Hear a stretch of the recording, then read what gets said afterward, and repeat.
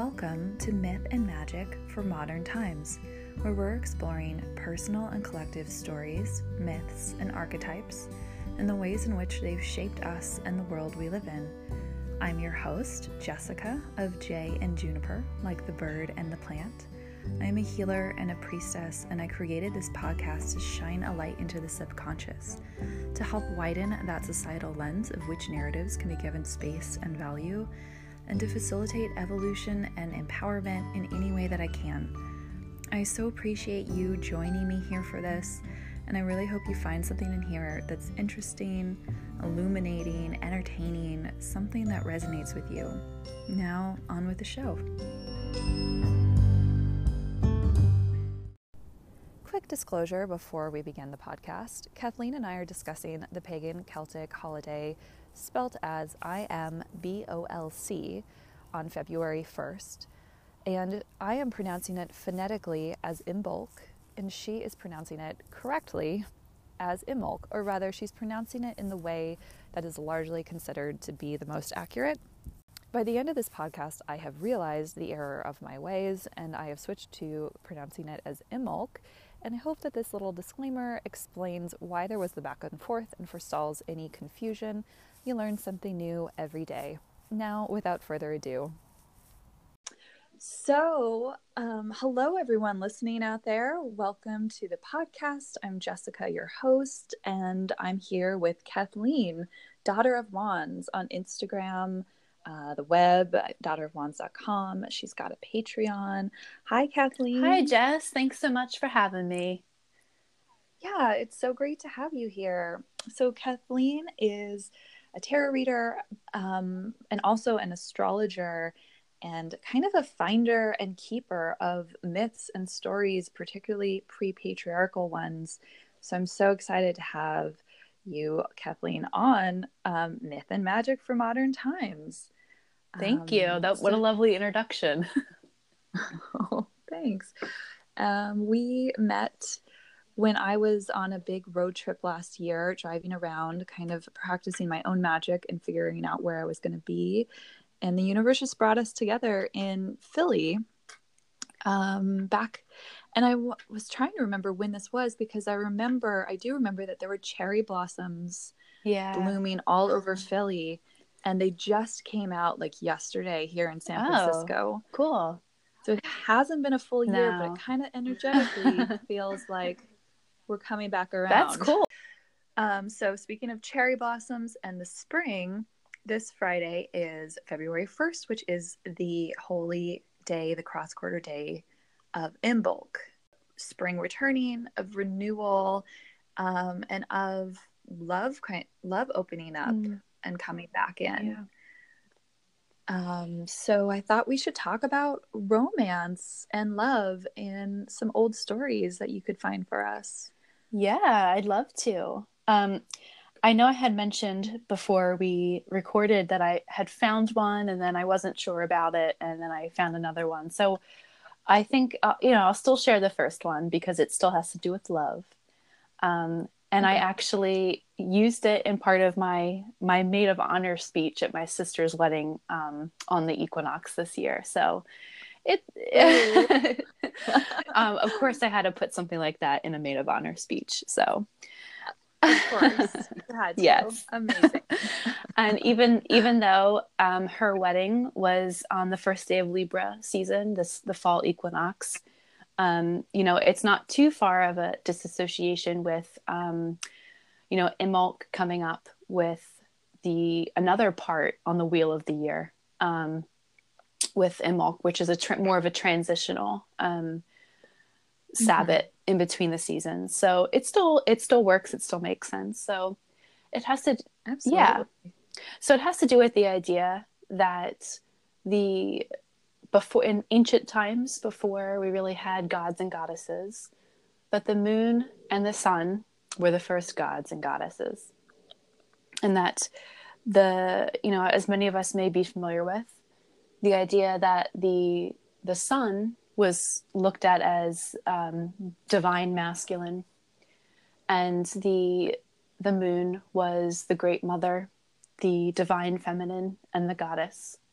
And that was it. That's as humans had as larger celestial representations of life and death and cycles and rebirth. And wow. I hadn't thought about the time before gods and goddesses. Yeah, I mean, I'm taking it back way pre-patriarchal. Way back. Yeah. I mean, this is the idea that in our Paleolithic and Neolithic origins as humans, we really were matriarchal, and we really were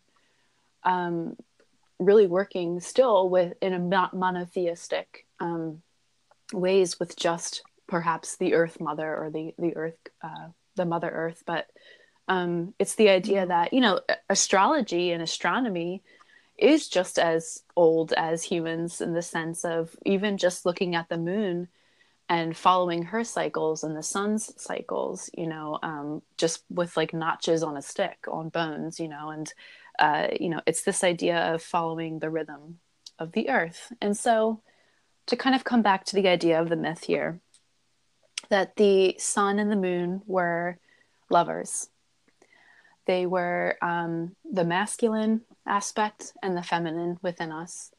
And so as we think of it, you know, in a simple way, we know that the you know, maybe not at the time that they didn't know, but we know now that the moon revolves around the earth, and thus the earth and the moon together revolve around the sun. And so it's this idea in the cycles that the moon and the sun are lovers, and each month, based on the lunar cycle, that these lovers have to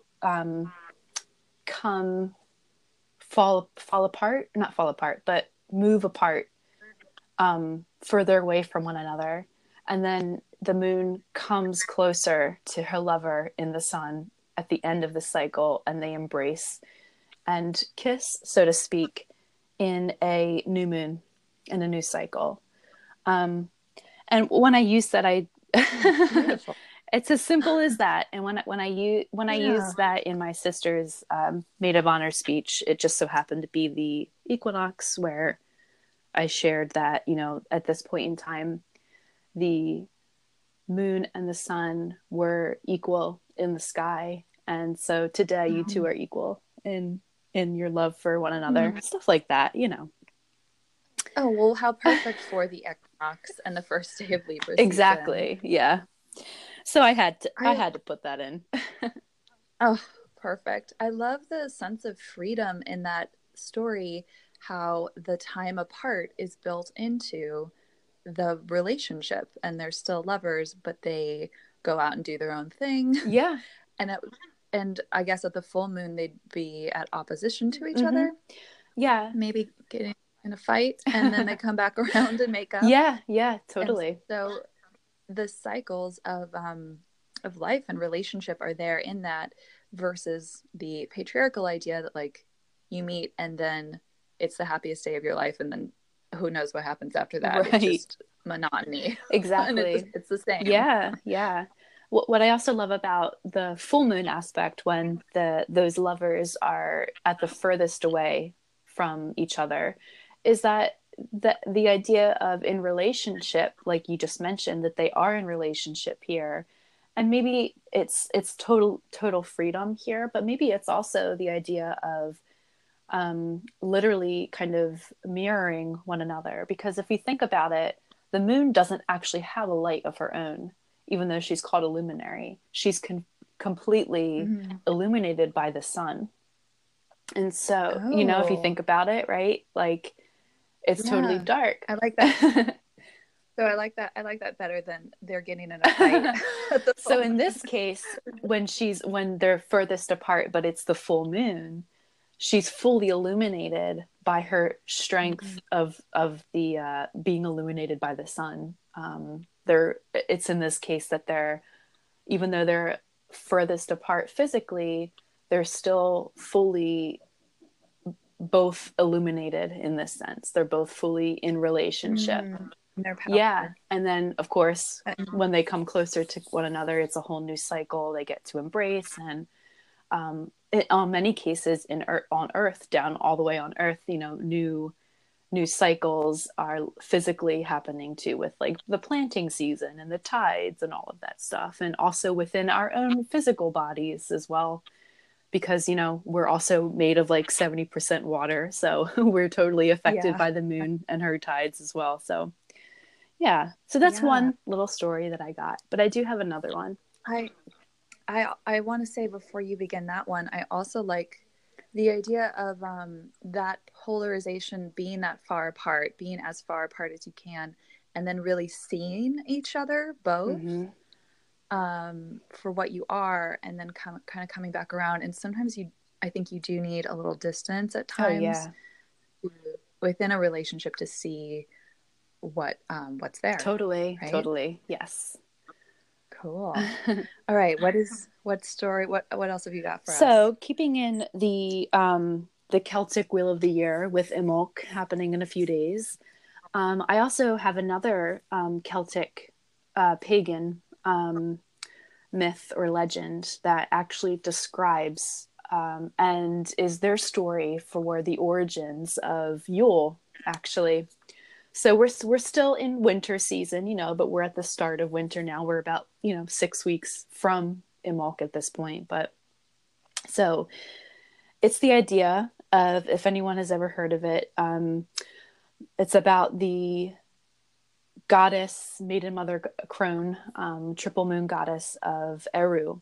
And so the story goes here is that Yule, according to Celtic pagan lore, is the time when the sun god, and their name for him was Loch. It's kind of hard to say, but I think it's pronounced Loch. So all right, I'll take your word for it, because that name actually refers to the other Sabbath on the other end of the wheel of the year, which is Lunasa, which is Lammas, or August 1st. Mm-hmm. So either way, it's Lug. So Lug, yeah, right.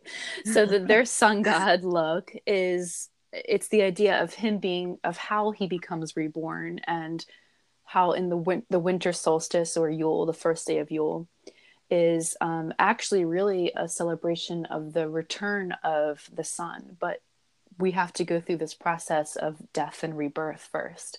And so it's this really beautiful connection to his wife, the moon, or really, but really, she's actually, her name was Eru. And so she's actually described by later on in the legend as a hag, kind of more like the crone aspect of the triple goddess. But through this process, they're lovers, but she also gives birth to him. So here's how this crazy story happens. Okay. Eru, by the way, goes through all of the transformations of womanhood, maiden mother crone, and also in the depiction of what she looks like in her outer appearance, and her every feature and every part of her character is described as, and literally is, the personification of Ireland herself. So she is like physically Ireland itself, like the landscape. And I love that idea. And she's kind of known in Celtic lore as the sovereignty of Ireland. So I just love that. But yeah, me too. So in these legends, the sun god Look takes his bride in the form of the maiden goddess. And this is Eru as maiden. And as they're kind of looking out upon their land and seeing the suffering of all of their people, they grow worried and concerned. So the summer high holy day, like I said, Lunasa, named after him because he's the sun, is really celebrated by many traditions. And so this is the idea of winter, by the way. Of course, the people are suffering during winter and not summer. But so what he does, and because he's totally distressed that his people are suffering and starving, he decides to sacrifice his own life in order to save his suffering people. And in doing so, his blood is kind of spread across this is not that romantic, but in doing so, but many stories are messy in this way, I guess. In doing so, his blood is kind of spread across the fields to ensure the fertility, and a more of a bountiful harvest later on. And so as the harvests are kind of brought in, and or I guess actually I should say that this actually is during summer, and that's where the name Lunasa comes from, him sacrificing himself. So that's right, it's not during winter, I apologize. So as Yeah. And I had also associated winter solstice with the death. Oh, actually, no, that's the rebirth. it is and I am getting to that. Yeah. Yeah. Okay. Yeah. Sorry. No. Not spoiler alert. Yeah. It's interesting that many traditions in this region of Europe that we're familiar with today, because many of us who are are American, I should say, with like European roots, have ancestry. Many people I know, at least, have ancestry in Ireland and all of that stuff. So we tend to kind of associate some of this, but it's interesting that in the summer aspect and the summer solstice, and with Lunasa specifically August 1st, it's it's more of the celebration of the coming of the dark, where he, in this case, that's how they describe it, where the sun sacrifices himself. And the winter solstice is about the rebirth of the sun again. So it's kind of contrary to belief, because we're kind of moving into a dark period of time this year, but really we're not, in the sense of like what's physically happening with the earth. I think it's just something like that we tend to forget, really. But I digress. So as the harvests are kind of being brought in after the sacrificial blood from the god himself, winter kind of begins to cover the land, and they finally have enough to feed the people, because thanks to the god Luch. So the Great Mother, or at this point, Eru, he marries her when she's a maiden, and she's kind of growing into the mother aspect now. And so it's around this time, when the winter solstice comes around, that she's already grown into the mother aspect. She decides to resurrect her lover Luch from the ground, raising him up into the dark sky, and returns him as the sun, born back into the universe, into the sky. The effort that it took her to raise him into the sky causes Eru to grow old, as she shared her knowledge with the god to teach him all that he needed to know to govern over his people once more. Literally, like, kind of raising him again. So she kind of grows into the crone through this rebirth period, and kind of gives all of her crone knowledge to her lover once more, and brings the cycle back to the beginning of the legend 6 months later, when he decides to, during summer, yet again sacrifice himself. And she's all this whole time still going through this process of maiden mother crone to bring him back and to help her people. So she is actually, she goes from crone back to maiden.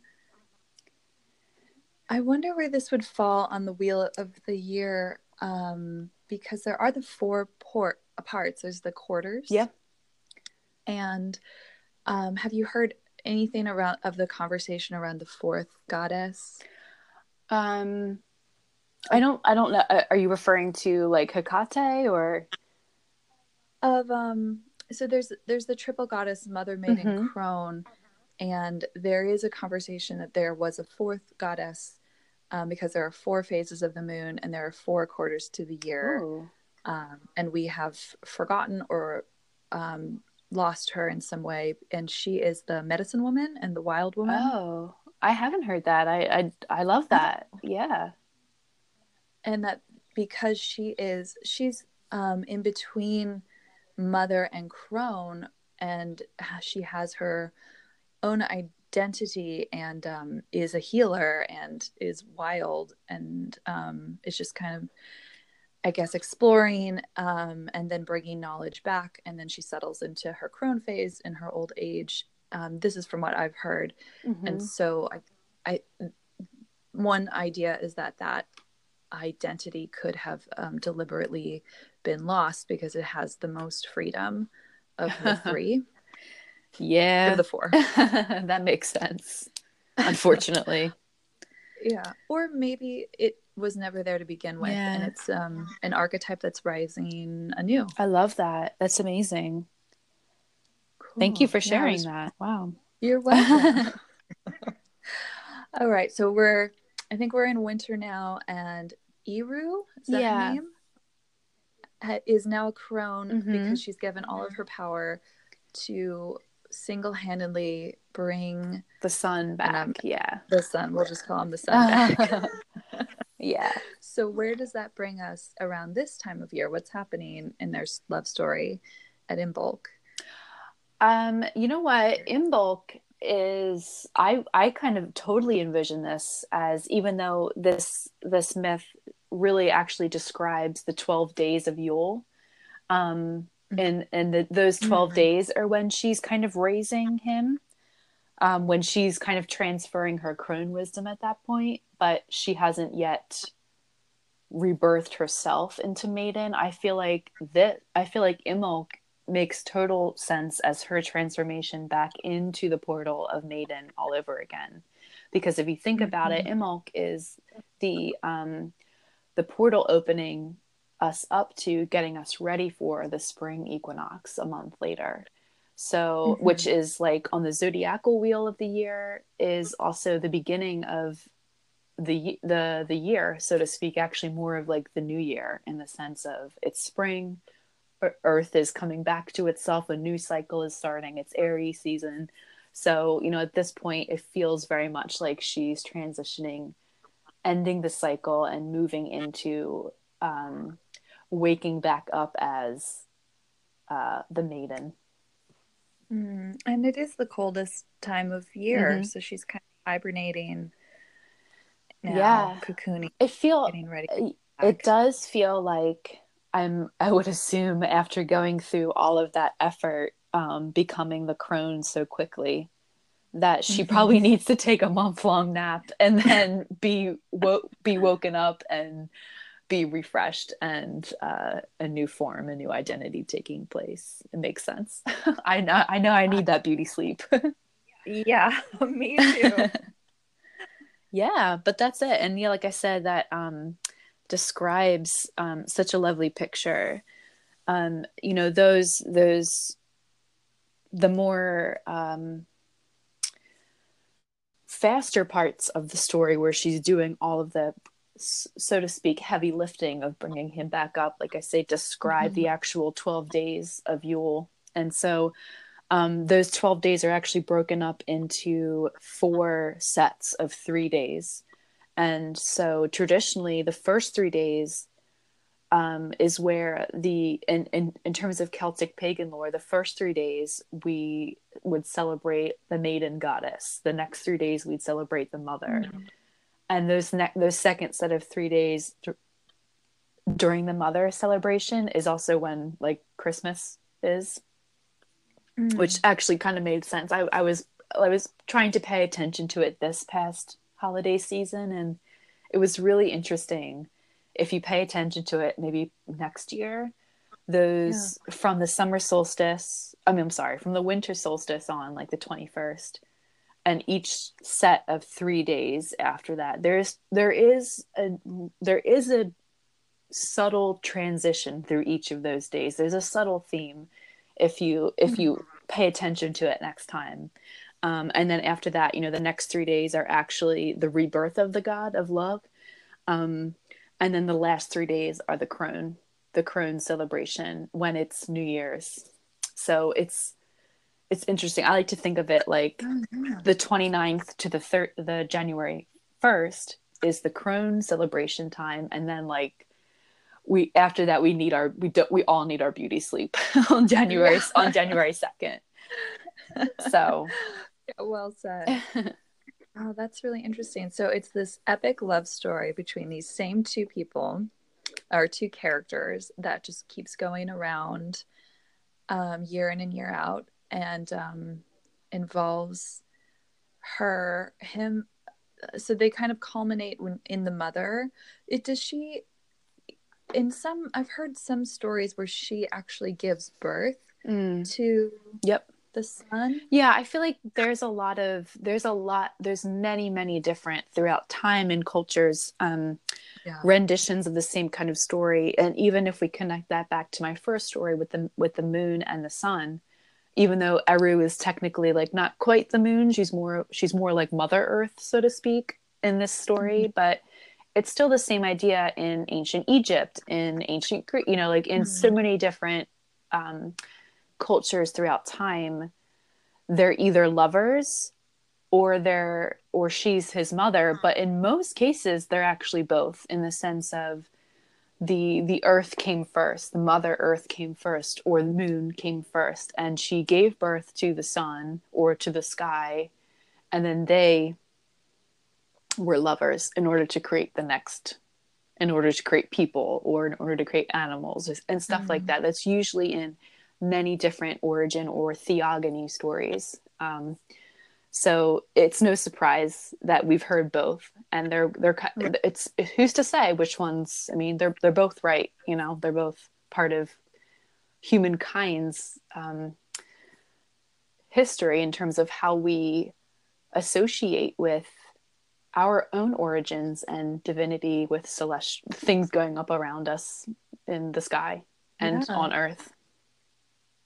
Yeah, and I was drawn to the idea of the sacrifice of the king, which is such a big, I guess, archetype or theme of the divine masculine being the sacrifice for people, and then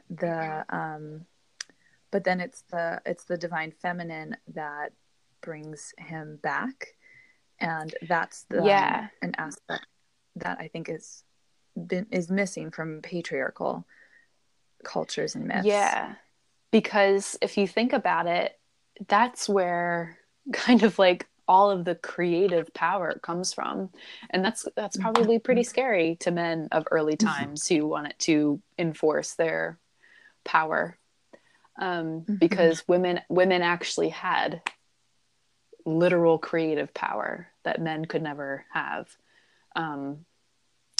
At least that's what is probably the psychology of that time. So it makes sense too, because us as humans, we're the ones kind of not making up, but we're the ones kind of innovating these stories, and of course they're mirrors to what we physically see around us. And even in those Paleolithic times where I talked about at the beginning, with like astrology actually being 32,000 years old, at that time it was actually pretty unknown that men were half of the creative force that created life.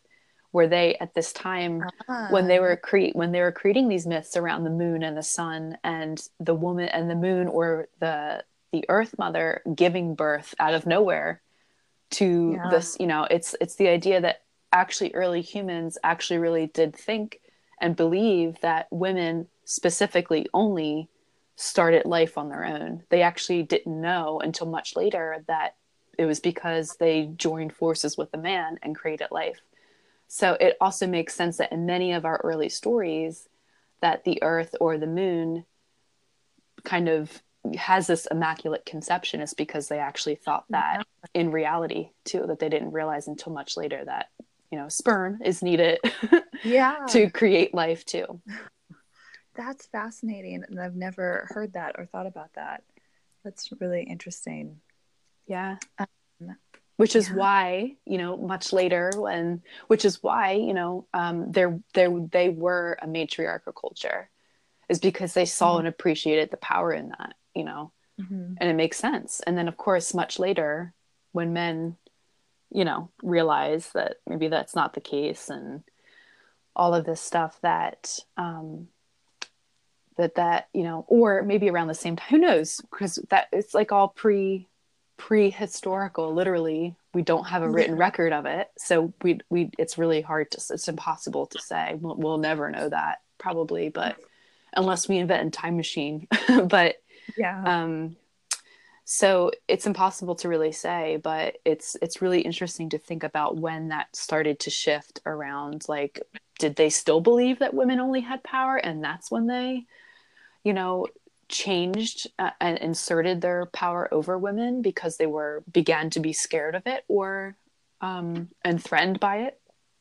I'm sure it's all of the stories. I'm sure it's many different things, but I'm sure that probably has a big part to do with it. Yeah. I have also often wondered how and why the patriarchy began and got to the point that it did. And that's a really interesting key of not realizing men's value, and then them kind of realizing it themselves, and then things, I guess, possibly swinging to the other side of the pendulum, which is where we've been. So where we've been since. Yeah. Yeah. Do you have resources that you would recommend for looking into more of these things other than your own Patreon, of course, and your Instagram?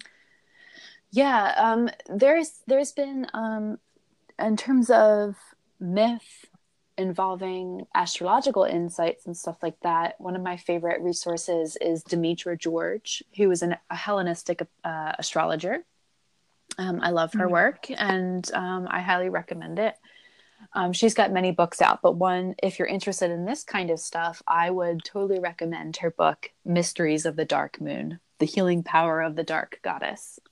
And I'm sure what you said about there being a fourth goddess, a fourth aspect of, is probably in there somewhere, but I'm one of those people who kind of flip through books until I find what I'm looking for. And, it's hard to move through like a research book front to back for me. Oh, yeah.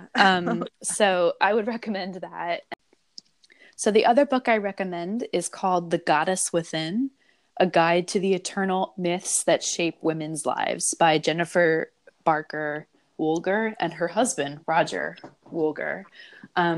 That's a really interesting book that is actually connected to Greek myth, but they go through each of the goddesses of Greek myth in psychological profile and apply it to modern women. It's really fascinating, and going through this book actually gave me lots of historical insight when I was doing my research on Hera during Libra season this past year. And that's where I kind of came to realize that through that book, I realized that when the patriarchy, in a sense, quote unquote, literally came in and conquered pre-patriarchal Greece, is that all of the Greek goddesses of that time that we later on would celebrate as Hera and Aphrodite and Athena were all Mother Earth goddesses before patriarchy came in, and they decided to, over time, just like kind of Christianity does later, is that they melded the two in order to keep people there and not revolt. And they melded the two. And so Hera, instead of being the Earth Mother, the only goddess that was worshipped, is now married to Zeus, which was their god. So so it's interesting to see, and doing that type of research, to literally see the physical time shift of how it kind of happened in sense of more stuff like that. So that's a fascinating book. Cool. Do you have any plans for Imbolc? Well, I'm gonna do a newsletter. I have a tarot spread for Imbolc that I created yesterday.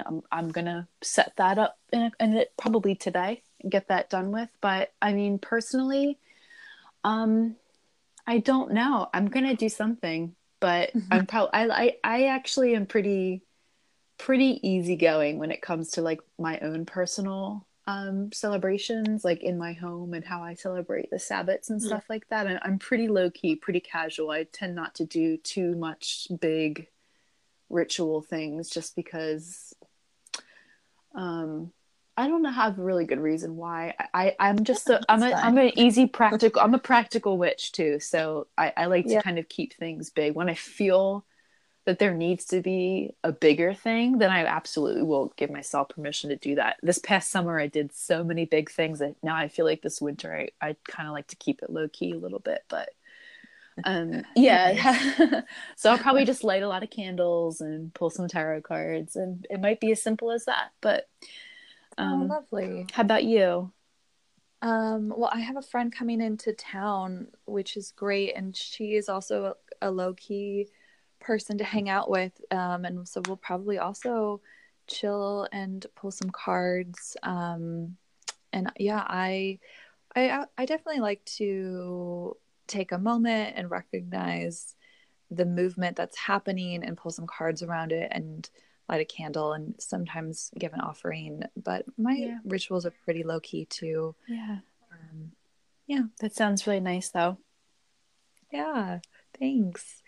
All right. Well, I'll be looking forward to seeing what you've got for us on your feed, Daughter of Wands. Thanks for sharing all these myths with us. You're so welcome. Thanks so much for listening. Yeah. And thank you to all of those who've been listening, and have a happy Imbolc. Happy Imbolc. Yay.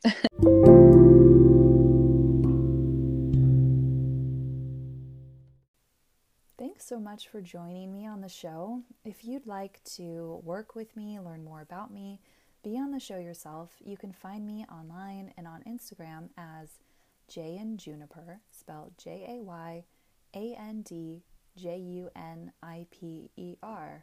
Hope to see you there. Take care. Bye.